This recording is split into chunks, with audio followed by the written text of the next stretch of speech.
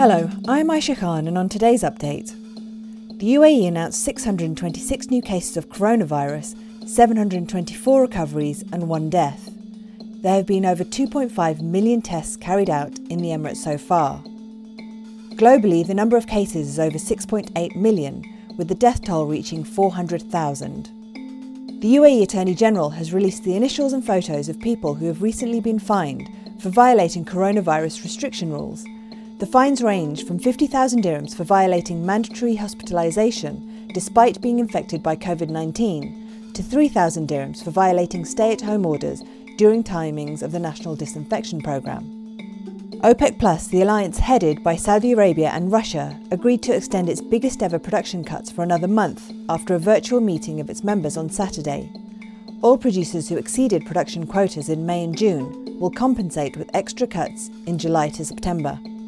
And in Lebanon, the first major anti-government protests in Beirut since the country imposed coronavirus lockdown in mid-March was dispersed by tear gas on Saturday afternoon. 48 people were wounded in the violence, 11 of whom were hospitalised.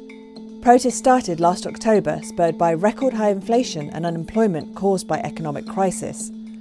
A little under half of Lebanese live below the poverty line. Several thousand Israelis demonstrated on Saturday against Prime Minister Benjamin Netanyahu's plan to extend sovereignty over parts of the occupied West Bank, de facto annexation of land that the Palestinians seek for a state. The protest was organised by left-wing groups and did not appear to be the start of a popular mass movement. Around half of Israelis support annexation, according to a recent opinion poll.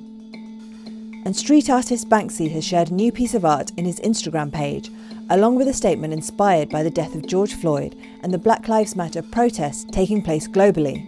The artwork depicts a memorial with a portrait photo and some white flowers next to a vigil candle that is burning a US flag.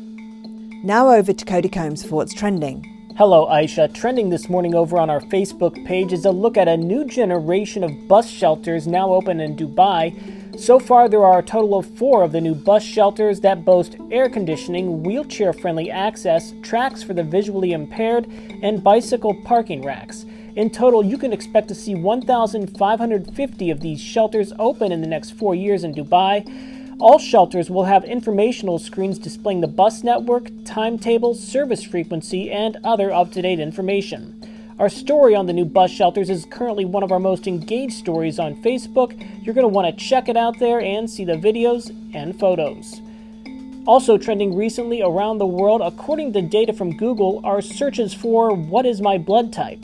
This comes after a new study by European scientists shows the possible statistical link between genetic variations and COVID-19.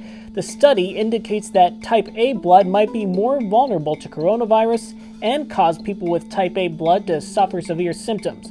That study, however, is still being peer-reviewed. And still trending from the weekend, the world's tallest building located in Dubai, Burj Khalifa. This comes after Burj Khalifa displayed images from Canadian University Dubai's class of 2020 onto the skyscraper. According to Canadian University Dubai, it is the first university in the world to display all of its graduate images onto the tallest building. Many universities are foregoing traditional graduation ceremonies due to the COVID-19 pandemic. That's it for today's update. For more audio content, you can head to the podcast section of thenational.ae.